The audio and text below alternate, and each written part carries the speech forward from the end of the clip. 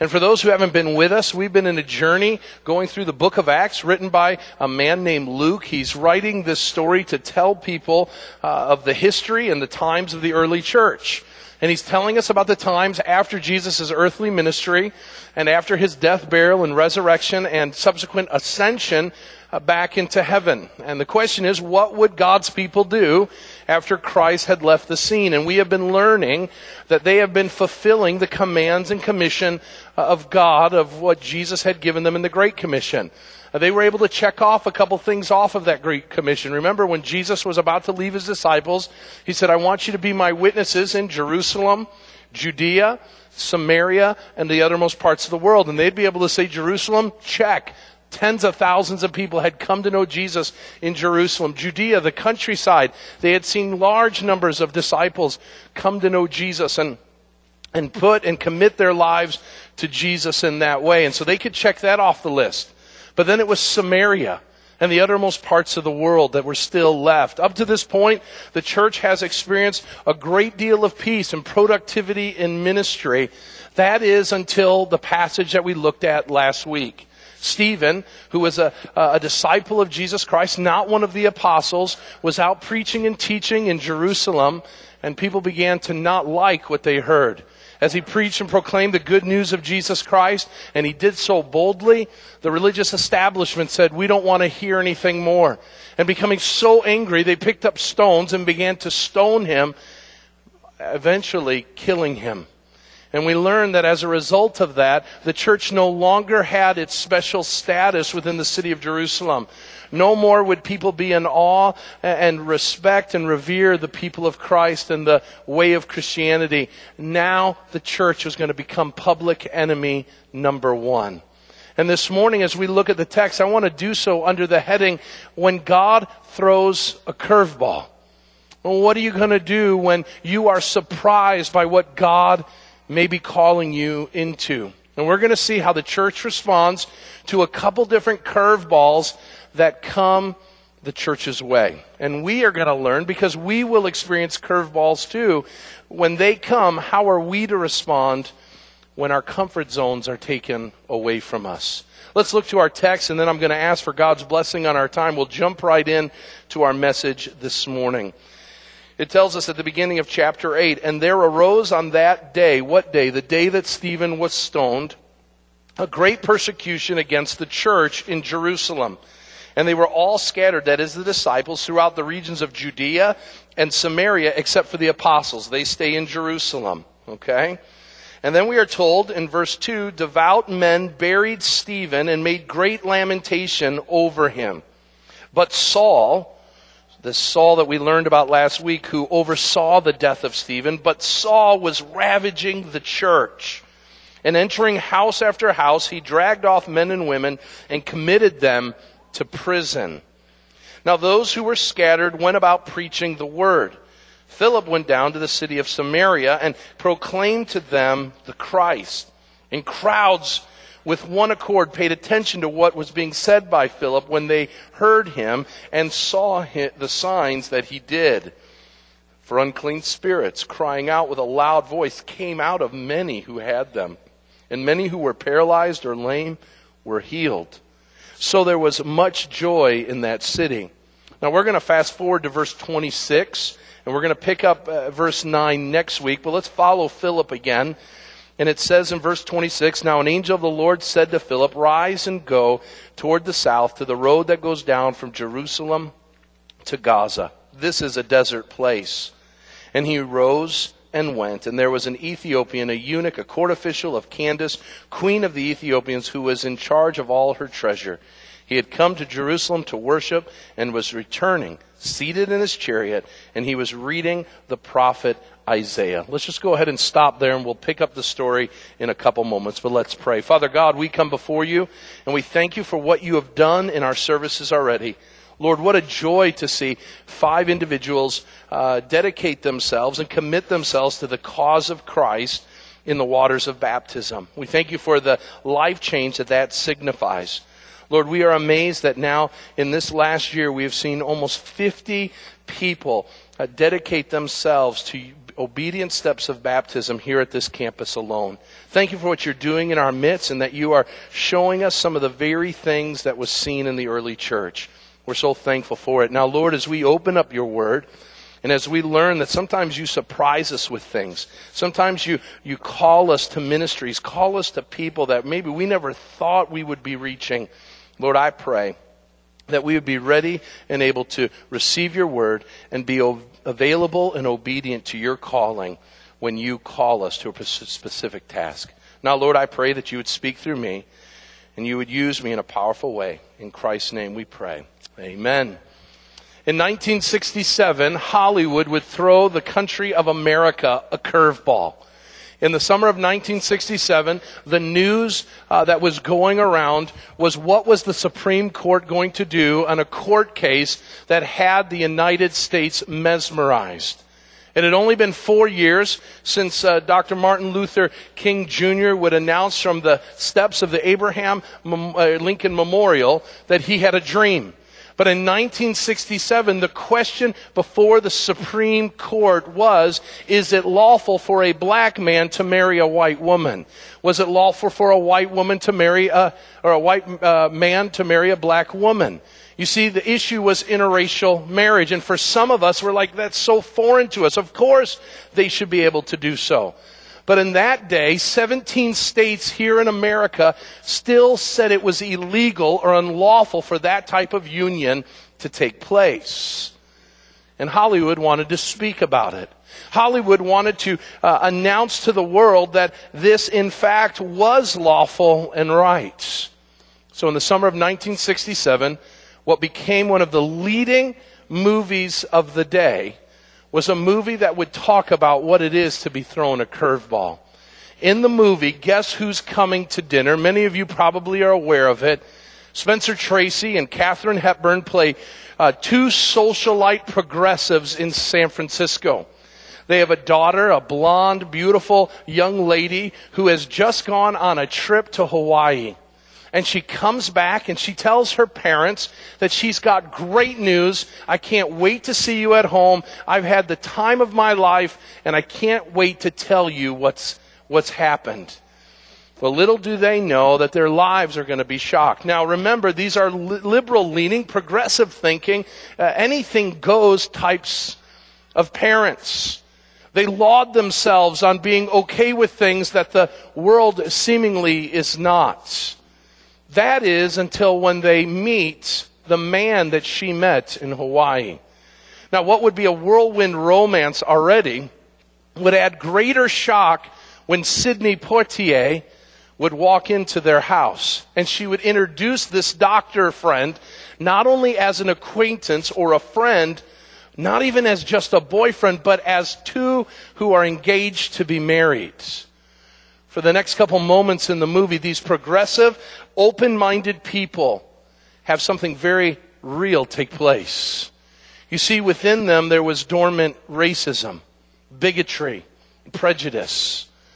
And they hadn't told anybody. And they hadn't shared it with anybody. In fact, they had been awarded awards as socialites of being people who were forward-thinking. But now standing before them was a gentleman who was going to rock every thought that they had about their own racism and bigotry. Now, the producers of the movie make the character that Sidney Poitier portrays as a guy who is great in every way. He is good looking, he is intelligent, he is a doctor who has written all kinds of incredible literature to help people all over the world. He's a pure man. He even tells them when the mom asks the daughter, is there some funny business going on? She says, no, it's not because of me. He won't do it until we're married. And so this guy is painted in the perfect picture. And yet he is still in the first part of the movie rejected because of one thing. He was black. And what Hollywood was telling America was, listen, we got to get over this racism thing. We've got to get over it. And what you learn in the movie is that when you are thrown a curveball, when something happens that you weren't expecting, the real you comes out. You don't get a chance to act it out. You don't get to portray something you're not. The real you with the real feelings and the real emotions come out. And we see that no longer are they acting, but the real person comes out. They don't like black people. And what may be okay from afar surely would not be where they would share their holidays and their grandchildren together with a black man. In 1967, the vote would go and the Supreme Court would knock it down. And judicial scholars would say, not only was it a law that was made at the Supreme Court building in Washington, D.C., but they credit this very movie as being the thing that turned the culture around. Now, remakes usually don't do as well as the original, but I'm here to tell you I've seen both of them. The 2005 remake with Bernie Mac and Ashton Kutcher does a pretty good job. Except they turn the tables. And instead of being a white family having to accept a black individual into their family, the producers of Guess Who in 2005 change it with a very well-to-do black family who is shocked to find out that their daughter is marrying a white man. And dealing with, even in 2005, the racism and the bigotry that, listen, happens on both sides.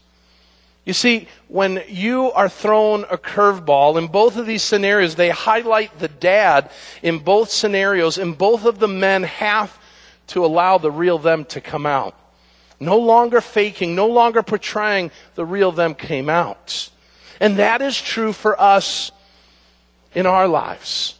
When we are shocked with a story, when we are placed in a position that we did not think was going to happen, when we are taken out of our comfort zone by God Himself, the real us comes out. Are we going to complain? Are we going to murmur? Are we going to grumble? Or are we going to praise God? You see, the early church had a line in the sand. They had been enjoying for some time the blessing of being God's people. They were enjoying the fellowship and the community that they were experiencing within the church. People outside of the church revered them and respected them. They were in awe of what was taking place. That is, until that day Stephen was killed. And on that day, we are told, great persecution breaks out in Jerusalem. And gone were the days of people acknowledging the good you were doing. As I said before, the church had become public enemy number one. And the question for the church was, how were they going to respond now that God had thrown them a curveball? Were they going to remain committed? Were they going to remain as committed to the cause? Or were they just going to take their stuff and head home? Today we're going to learn from Philip, especially, and the church from afar, and see that they remained committed and true. And the question is, when God throws a curveball, how will we respond? There are three things I want you to see this morning. And for you who are in this flight with me from your cockpit, I want you to know the first point's really long, the second point really short, and the third point really, really short. And so we're gonna hit our soaring altitude of 30,000 feet, and then I'm gonna bring this thing to a crashing halt. So buckle your seatbelts, and let's see what God's gonna do. First point this morning, when God throws you a curveball, usually it means your life's gonna be full of surprises. It's going to come full of surprises. I can't imagine that the early church thought persecution is on the horizon.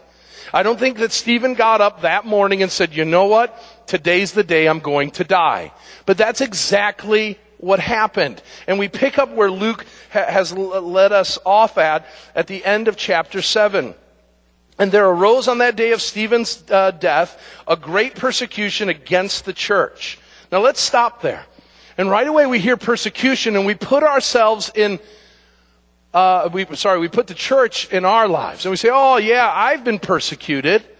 Listen, what's being talked about here is not being made the butt of a joke because of our religious convictions. It isn't that we don't get to sit at the popular kids table in the high school.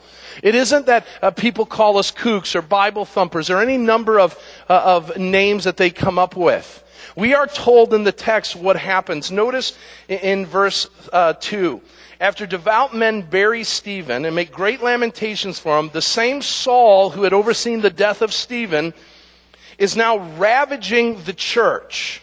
That word ravaging in the Greek is literally an animal, a wild animal that is ripping apart the flesh of its prey. And so Saul has gone out and he's ripping apart the lives of Christians. How's he doing it? Notice in the text. Entering house after house, dragging off men and women and committing them to prison.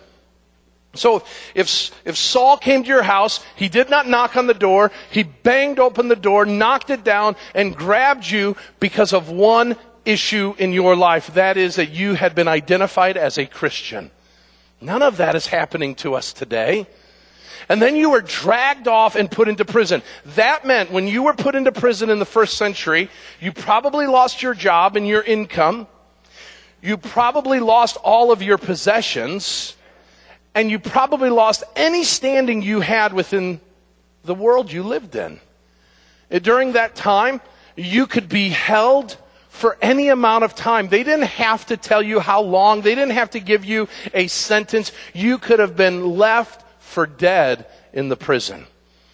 And so this is great persecution. This is great calamity. And the question we have to ask this morning when it comes to God's curveball, because they didn't see this coming. The church, no doubt, had no idea that this was going to take place. The question we have to ask is, the first question we always have to ask when surprises and curveballs come our way is, why are we called to suffer? This church that had done so good, who had been serving in so many great ways, this church that had seen thousands upon thousands of people come to know Jesus. This church that had boldly proclaimed the good news of Jesus Christ. This church that had seen hundreds, if not thousands of people healed from illnesses and diseases, exorcised from demons. This church that did a really, really good job of making sure the needs of their community were taken care of. People were selling their possessions and their goods and giving to all those in need. This church that made sure that the widows were cared for. This church that showed unconditional love to one another, that was doing it right. This church that was obediently following God, God saw fit to bring trouble and turmoil into their life. Why? What good is it for Christ's followers to experience suffering? I want you to know that I have no answer for you as to the why. I don't know. In fact, this week, I was renewed in my questioning of God in this way. Many of you know our missionary from New Guinea, Ben and Missy Hatton. And my connection with Ben and Missy Hatton goes back to my college days. And I got connected with Ben and Missy Hatton in the island of New Guinea through an international man who had been a missionary friend of some missionaries here in the Fox Valley area. My friend's name was Bizo Sagavo. He was from New Guinea, and he got the opportunity to come with some missionaries named the Jarretts to travel here in America. He got to get an education for a couple years at Aurora Christian School, and then Judson College was incredibly generous and allowed him to stay and get his college education here. And during that time, for a couple years, he lived with me and my mom and dad, and he was a wonderful friend. He worked with me in my catering, and we just had a ball together. He got married some years ago, made his way back to New Guinea, and has become a community leader and just a Christ-like follower of Jesus Christ. He has 4 kids, beautiful family. And just the other day, I got news that my friend, like a brother, while playing soccer, had a massive heart attack and died. Oh my gosh. You got to be kidding me. He's got a family, God.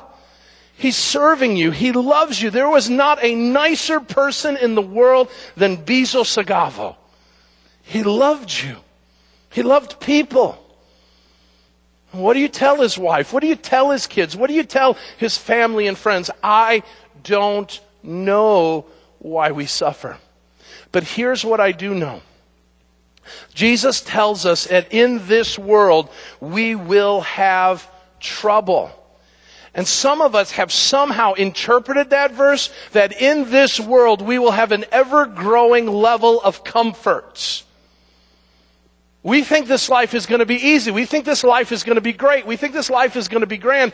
And we do so by taking Jesus' words and throwing them to the ground and saying, yeah, I deserve comfort and comfortability in my life. And Jesus says, no, you're going to experience trouble. Now, why in the world would God allow His children, allow His church to experience persecution, pain, and sorrow? And here's the reason why. Because quite frankly, God isn't all that interested in your comfort as He is your Christ-likeness. And He wanted to grow His church.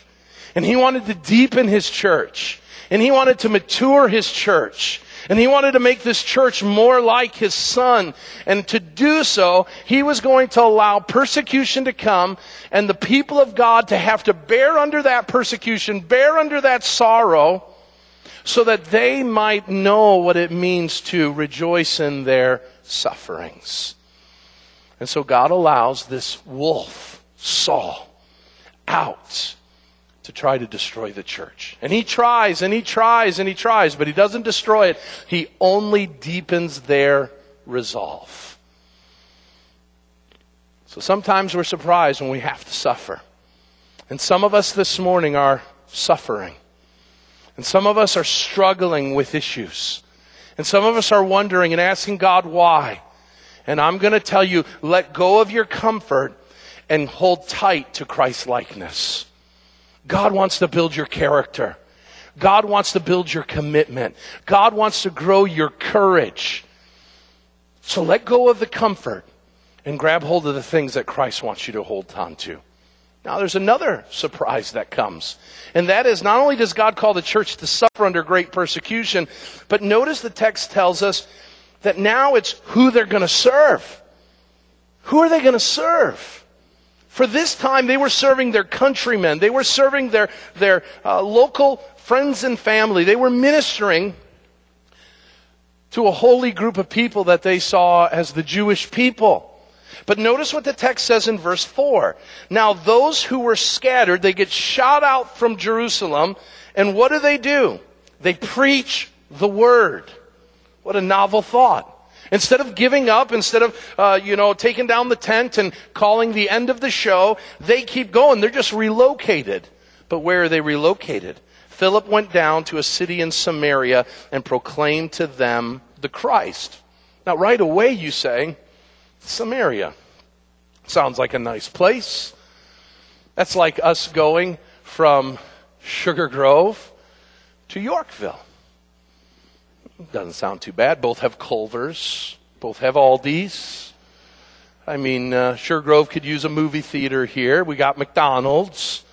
We've got a lot of the same stuff. They're good people, right? But Samaria was a place that Jewish people hated. It was the other side of the tracks. Samaria was a place where the mixed breeds lived. The mutants. It was a common prayer in Jewish houses that the father and head of the household would pray a prayer, Lord, thank you for not making us a Samaritan family. In fact, the worst thing, by the way, Samaritans were a mixed breed of Jewish lineage and Assyrian and Babylonian lineage. Now you'd say, how did that happen? During the time when the Jews were in exile in Babylon, during the days of Ezra and Daniel and times of Nehemiah, during that time of captivity, some Jewish people, quite a few, made a decision to intermarry with the Babylonian Assyrian captors that they had. And so this group was not purebred Jewish anymore. It was this half-breed of Assyrian, Babylonian, and Jewish. And I will tell you, one of the worst things in the world that a Jewish individual could have happen is that in your Guess Who's Coming to Dinner, a Babylonian or Assyrian came to take your daughter as a bride. I laughed early in the first service. My father-in-law was here, and there's nothing worse than when an Assyrian comes to take your daughter from you. Okay? For those that don't know, I am of Assyrian descent. And you didn't want that. And because of that, Samaritans weren't allowed in Jewish worship.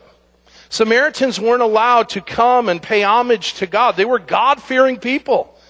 They loved the God just as the Jewish people did.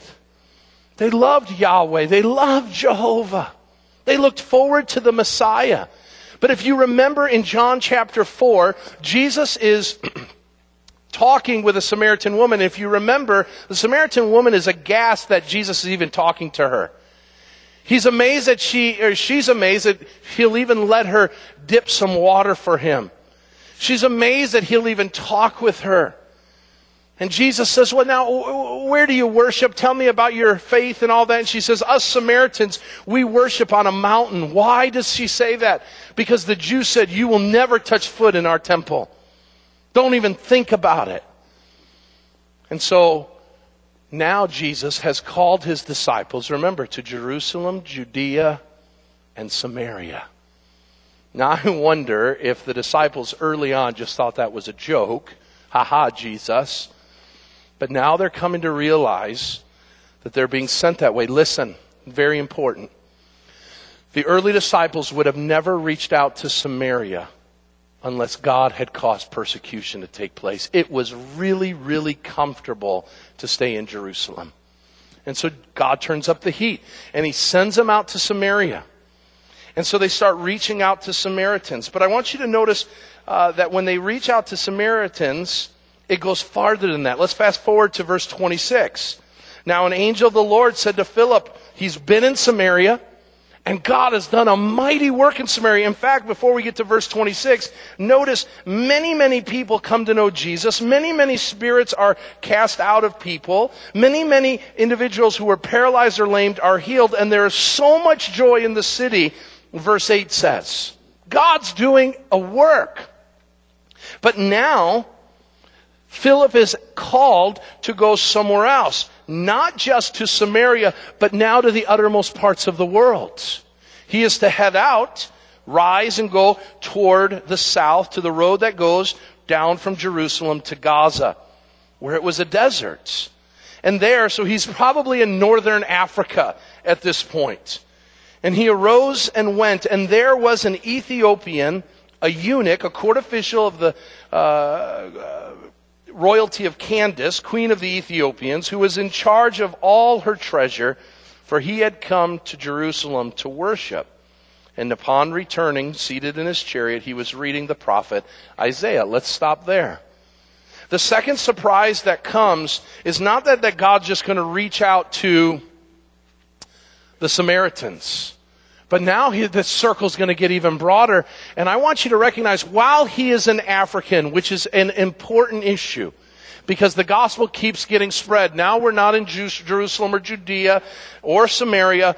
Now we are in Africa, Ethiopia, Eastern Africa. There's something even more significant that I see. When we read the scriptures, I tell you over and over again, the way to study scriptures is to observe when there are phrases or words that are used over and over and over again. Because what the writer is telling you is this is important. And you would have thought being an Ethiopian would have been important. It is important. It's mentioned twice in the text. But 5 times we see in the text that this man is described as a eunuch. 5 times in a few short verses. What is Luke trying to tell us? Well, many of you may not know what a eunuch is. A eunuch is a man who probably upon the beginning of puberty was castrated.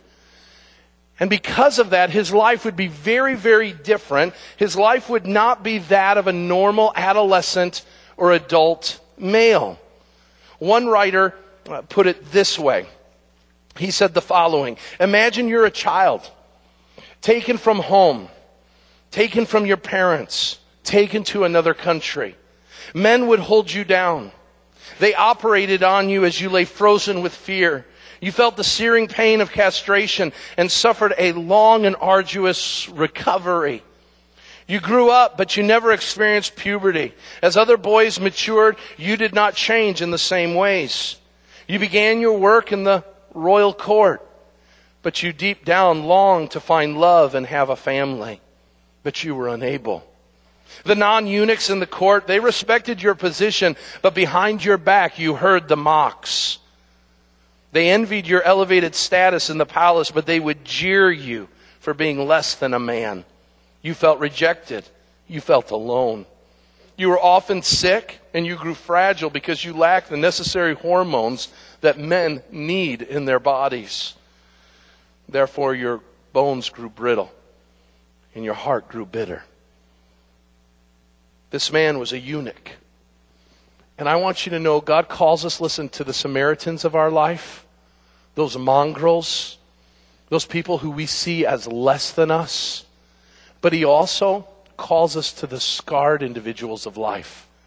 And our world is filled with scarred individuals.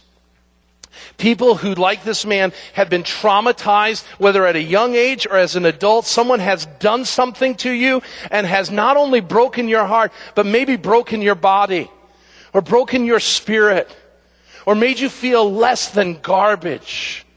Maybe it's through abuse, or maybe it's through unfair treatment. Whatever it is, I want you to know this morning that just as God sent Philip on a one-man mission to minister to this man, God too sees you in your pain. God too sees you in your sorrow.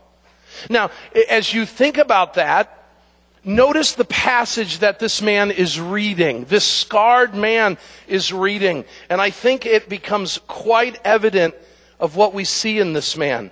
In verse 32, now the passage of Scripture that he was reading was this: like a sheep he was led to the slaughter, and like a lamb before his shears are silent, so he opens not his mouth. Listen to what Isaiah says. In his humiliation, justice was denied him. I'm speculating, but I think I'm okay in doing so. I think the reason why this man has come to this passage isn't because he did this with the Bible. I wonder what God's Word has to say for me. Read. I think he came upon this passage in Isaiah 53, verses 7 and 8. And I think he sits there and says, I know what it's like to be humiliated. I know what it's like to be treated unjustly. I know what it's like to have my life taken away from me. And so he asks the question, who is this man? Someone tell me who this man is, because I'm a broken individual. I'm a hurting individual. And I want you to know our world today is filled with broken, hurting people. And the cause of the church is to go find them and give them hope and give them peace and show them love and care for them. We are called to serve the Samaritans of the world, and we are called to serve those who are scarred. Excuse me. This man was hurting. And God knew it, and God was going to send someone to preach to him. Listen, our world is full of surprises. And being a Christian doesn't mean God doesn't throw curveballs your way. He did the church, and He will to us. And the question is, what real you will come out? Notice Philip shows us that when God throws a curveball, we need to be ready, and we need to be willing, because it's going to demand our faithful service. Who is going to reach this guy? Who is going to reach the Samaritans and the scarred individuals around Philip? Who is going to do so? That's a question we have to ask this morning of each and every one of us. There are hurting, broken Samaritans and Englishmen, white, black, brown, purple, red, yellow, black, and white, right? And they're all hurting, and they're all in need of the gospel. And the question is, who's going to go and preach to them? And a lot of us will say, not I, not I. And we'll come up with all kinds of excuses. But I want you to know, when God throws a curveball, that means we're ready to serve. We're committed to serve. And notice that's what Philip does. Notice he is told by an angel of the Lord, in verse 26, rise and go toward the south to the road that goes down from Jerusalem to Gaza. This is a desert place. And notice the 5 words that come after it. And he rose and went. Praise the Lord. How awesome is that? He's told to do something, and he does it. What a novel idea. Now, a couple things that we could bring out that he could have been bringing excuses about. First of all, Let's go back to verses 1 through 8. The ministry that Philip has in Samaria is an awesome ministry. People are coming to know Christ. He's healing people. He's exorcising demons. He is a household name in Samaria. Everybody loves Philip, even as we'll learn next week, Simon the magician in verse 9, who is viewed in Samaria as a god, has even professed some level of a relationship with Jesus Christ. There's a revival breaking out. And now, God, you're going to take me from the revival to a dusty, dirty desert road where there's nobody to be found. Why? Sometimes God wants you to downgrade in your ministry. And if you're used to talking in front of thousands, sometimes God's going to call you to the one. Now I want you to notice, He doesn't tell him what he's supposed to do. You see, a lot of us want God to tell us exactly what to do. But He doesn't. He says, I just want you to go this place and I'll tell you later what I want you to do. And He's faithful in doing so. And also recognize that Philip has schedules and is busy just like us. Philip could have said what many of us say, I've got 9 hours of Netflix tonight to get to. I'm a busy man. Got video games, got hobbies. But Philip goes and he does what he's asked. How does he do that? What causes him to do that? 3 things very quickly. Number 1, assurance. He has a confidence. Now here's the crazy thing. Philip goes and is serving God, whether in Samaria or to this scarred Ethiopian, and he does so, but let us not forget he's doing this on the heels of. He's just watched one of the other 7 men that was given the job of taking care of the widows. In Acts chapter 6, Stephen, his friend, his co-laborer for the gospel, he's just seen him get cut down. He watched him die. And he picks up the mantle, and he gets back to work, and he does the very thing that got his friend killed. And he knows that the next person I share the good news with might cause a mob to break out, and they may pick up stones and kill me. But he does it. Because he's confident that whatever God puts in front of him, God will be faithful to the end. You see, at church, and I put myself in the boat with you, at church, we're really, really confident. I mean, we might even utter an amen. We may hold up our hands during worship. We got all the confidence in the world, but we go out in the world and we become timid. We get scared. And there's good reason to, I guess. Our comfortability is an important thing. But I'm here to promise you something. And I think I'm pretty good in promising this.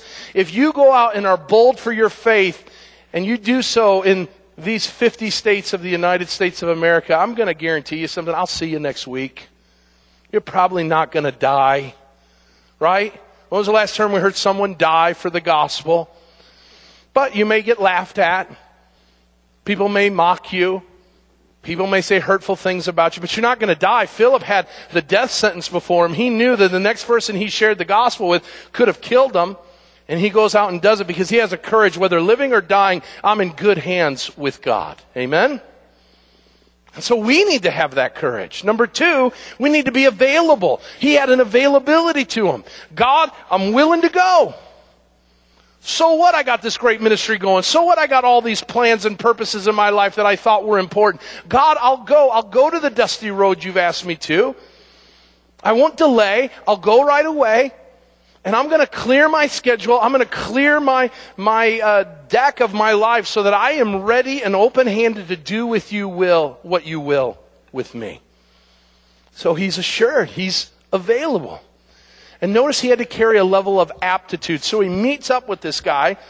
And the Bible says in verse 29 that the Spirit tells him, he sees this guy in a chair. And he says, I want you to go over and join this chariot. Verse 30. So Philip ran to him and heard him reading Isaiah the prophet. And he asked, do you understand what you are reading? And the Ethiopian said, how can I unless someone guides me? And he invited Philip to come up and sit with him. Now the passage of scripture he was reading, we've read already. And notice verse 34. And the eunuch said to Philip, and whom, I asked, does the prophet say this about, himself or someone else? Then Philip, verse 35, opened his mouth and beginning with this very scripture, told him the good news about Jesus. You got to be able to know some things if you're going to share the gospel.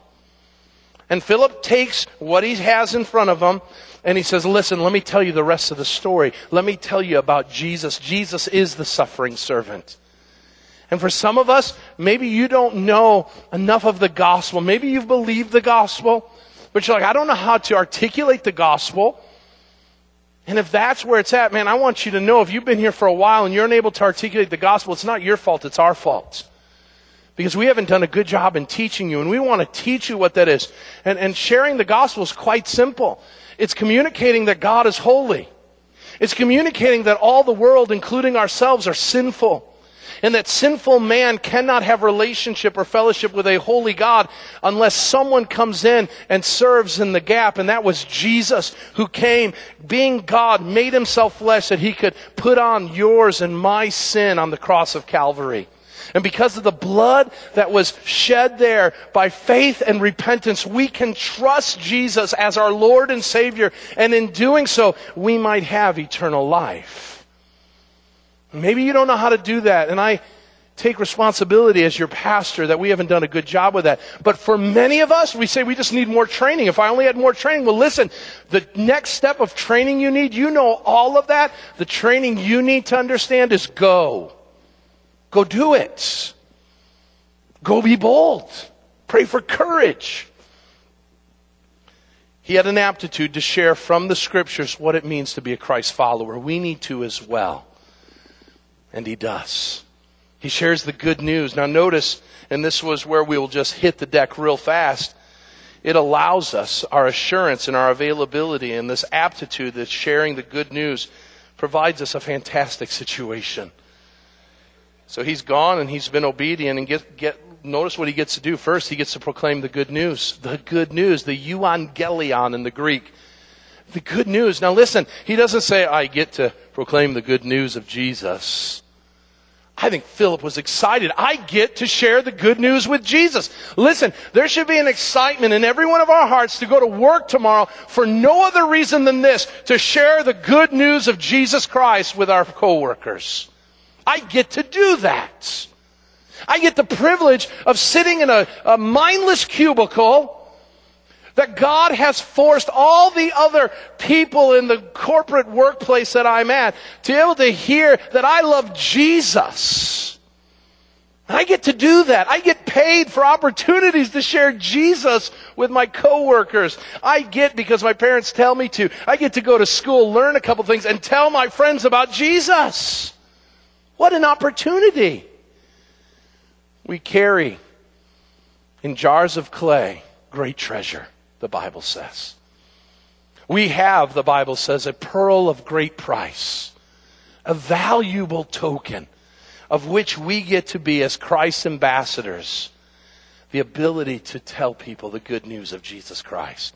And when we do, notice we get to participate in God's grace. Notice the text goes on and it says that Philip shares, and it says that they're going along, verse 36, along the road, and they come to some water. And the eunuch says, here, see, is water. What prevents me from being baptized? And Philip commands the chariot to stop, and they both went down into the water, and Philip and the eunuch were baptized. And when they came out of the water, the Spirit of the Lord then carries Philip off, which we'll get to in a moment.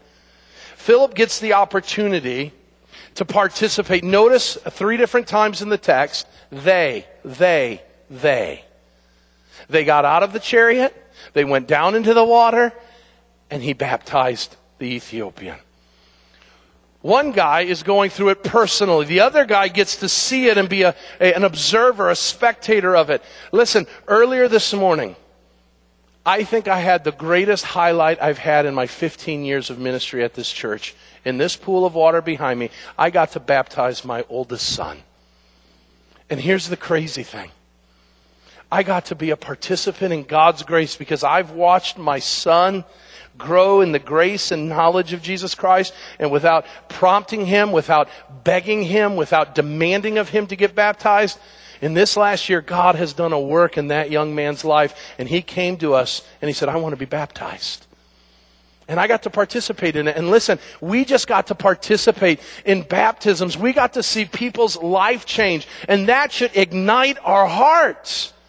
We're a part of something God is doing. And we get to see people's lives change. And that's why God calls us to evangelism. Not just to take us out of our comfort zone, but the great joy that comes when we see people come to the saving knowledge of Jesus Christ. And here's the crazy thing. Studies tell us that the majority of Christians will never in their lifetime lead someone to the Lord. Can I tell you something? I'm not going to guilt you in any way, shape, or form. Here's what I'm going to tell you. You are missing out. Oh my gosh. What an opportunity. To be able to be one beggar telling another beggar where to find bread. Oh my gosh, the joy that fills your heart if you have ever led someone to the Lord. It will rock your world. So you're missing out. Participate in God's grace. Is it scary? Yes. Is it awkward? Yes. Do you make mistakes? I do all the time. But it's an awesome thrill to be a part of. Notice finally, you get a preview of God's glory. So I don't know what happens here. Almost every week in these last weeks, there's been a part of the scripture that I'm like, I don't know what to do with this. And so Philip shares the good news of Jesus Christ. He baptizes him, and then all of a sudden he's gone. Now I don't know if Luke's saying he just really fast and ran out of the water and was never to be seen again. But a lot of people believe that he was somehow teleported from this place to this Azotus place that's mentioned at the end of our passage. So there's this teleportation that takes place. Now, why he was teleported, I don't know. Why we're not teleported, I have been on the Eisenhower Expressway and wish I'd been teleported lots of times. So I don't know. But here's what I can tell you. If that's the case, there was a preview for Philip, because the great and blessed hope of the believer is in a twinkling of an eye, we will be changed. And Philip experienced that, which is awesome. But less than being teleported, how do we experience a preview of the glory of God? We are never told that Philip and the Ethiopian eunuch ever meet up again. But I'll tell you where they will. Glory. And they are in heaven right now. And they're experiencing the glory of God and the mercy of God and the love of God apart from the presence of sin. And I will tell you what a joy it will be. We may lead people to the Lord and they may never know. They may never know. I don't think the Sunday school teacher at the church I grew up in knows the impact that she had on my life. I don't think she knows that today, she does from glory, right? She knows a lot now. But she would have never known here on earth the impact. Many of the people who have had impacts in my life, I've been too rude to tell them, right? I haven't told them the job they've done. But now in glory they know it. And they're seeing it. And one day we will stand in glory and we will have the opportunity to see people that we had massive parts in their lives. It may have been short. But little do we know the impact that we've had. When we share the good news of Jesus, we preview what's going to take place in glory. So God's thrown you some curveballs. God wants you to be Christ-like. God wants you to be available. God wants you to be faithful. Will the real you rise up and in commitment and love follow Jesus along the way, even if it means going to people that you didn't think you were called to? Or will you cower in fear and say, you know what, it's too hard? I pray we'll follow the footsteps of Philip and we'll obey the calling the gospel has on our lives. Not because we have to, but because we get to.